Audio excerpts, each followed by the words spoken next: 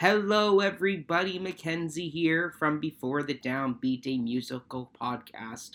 Here to let you know that next Friday, Autumn and I are going to court to explore the case of Leo Frank versus the people of Atlanta, Georgia, in the Jason Robert Brown Hal Prince musical Parade.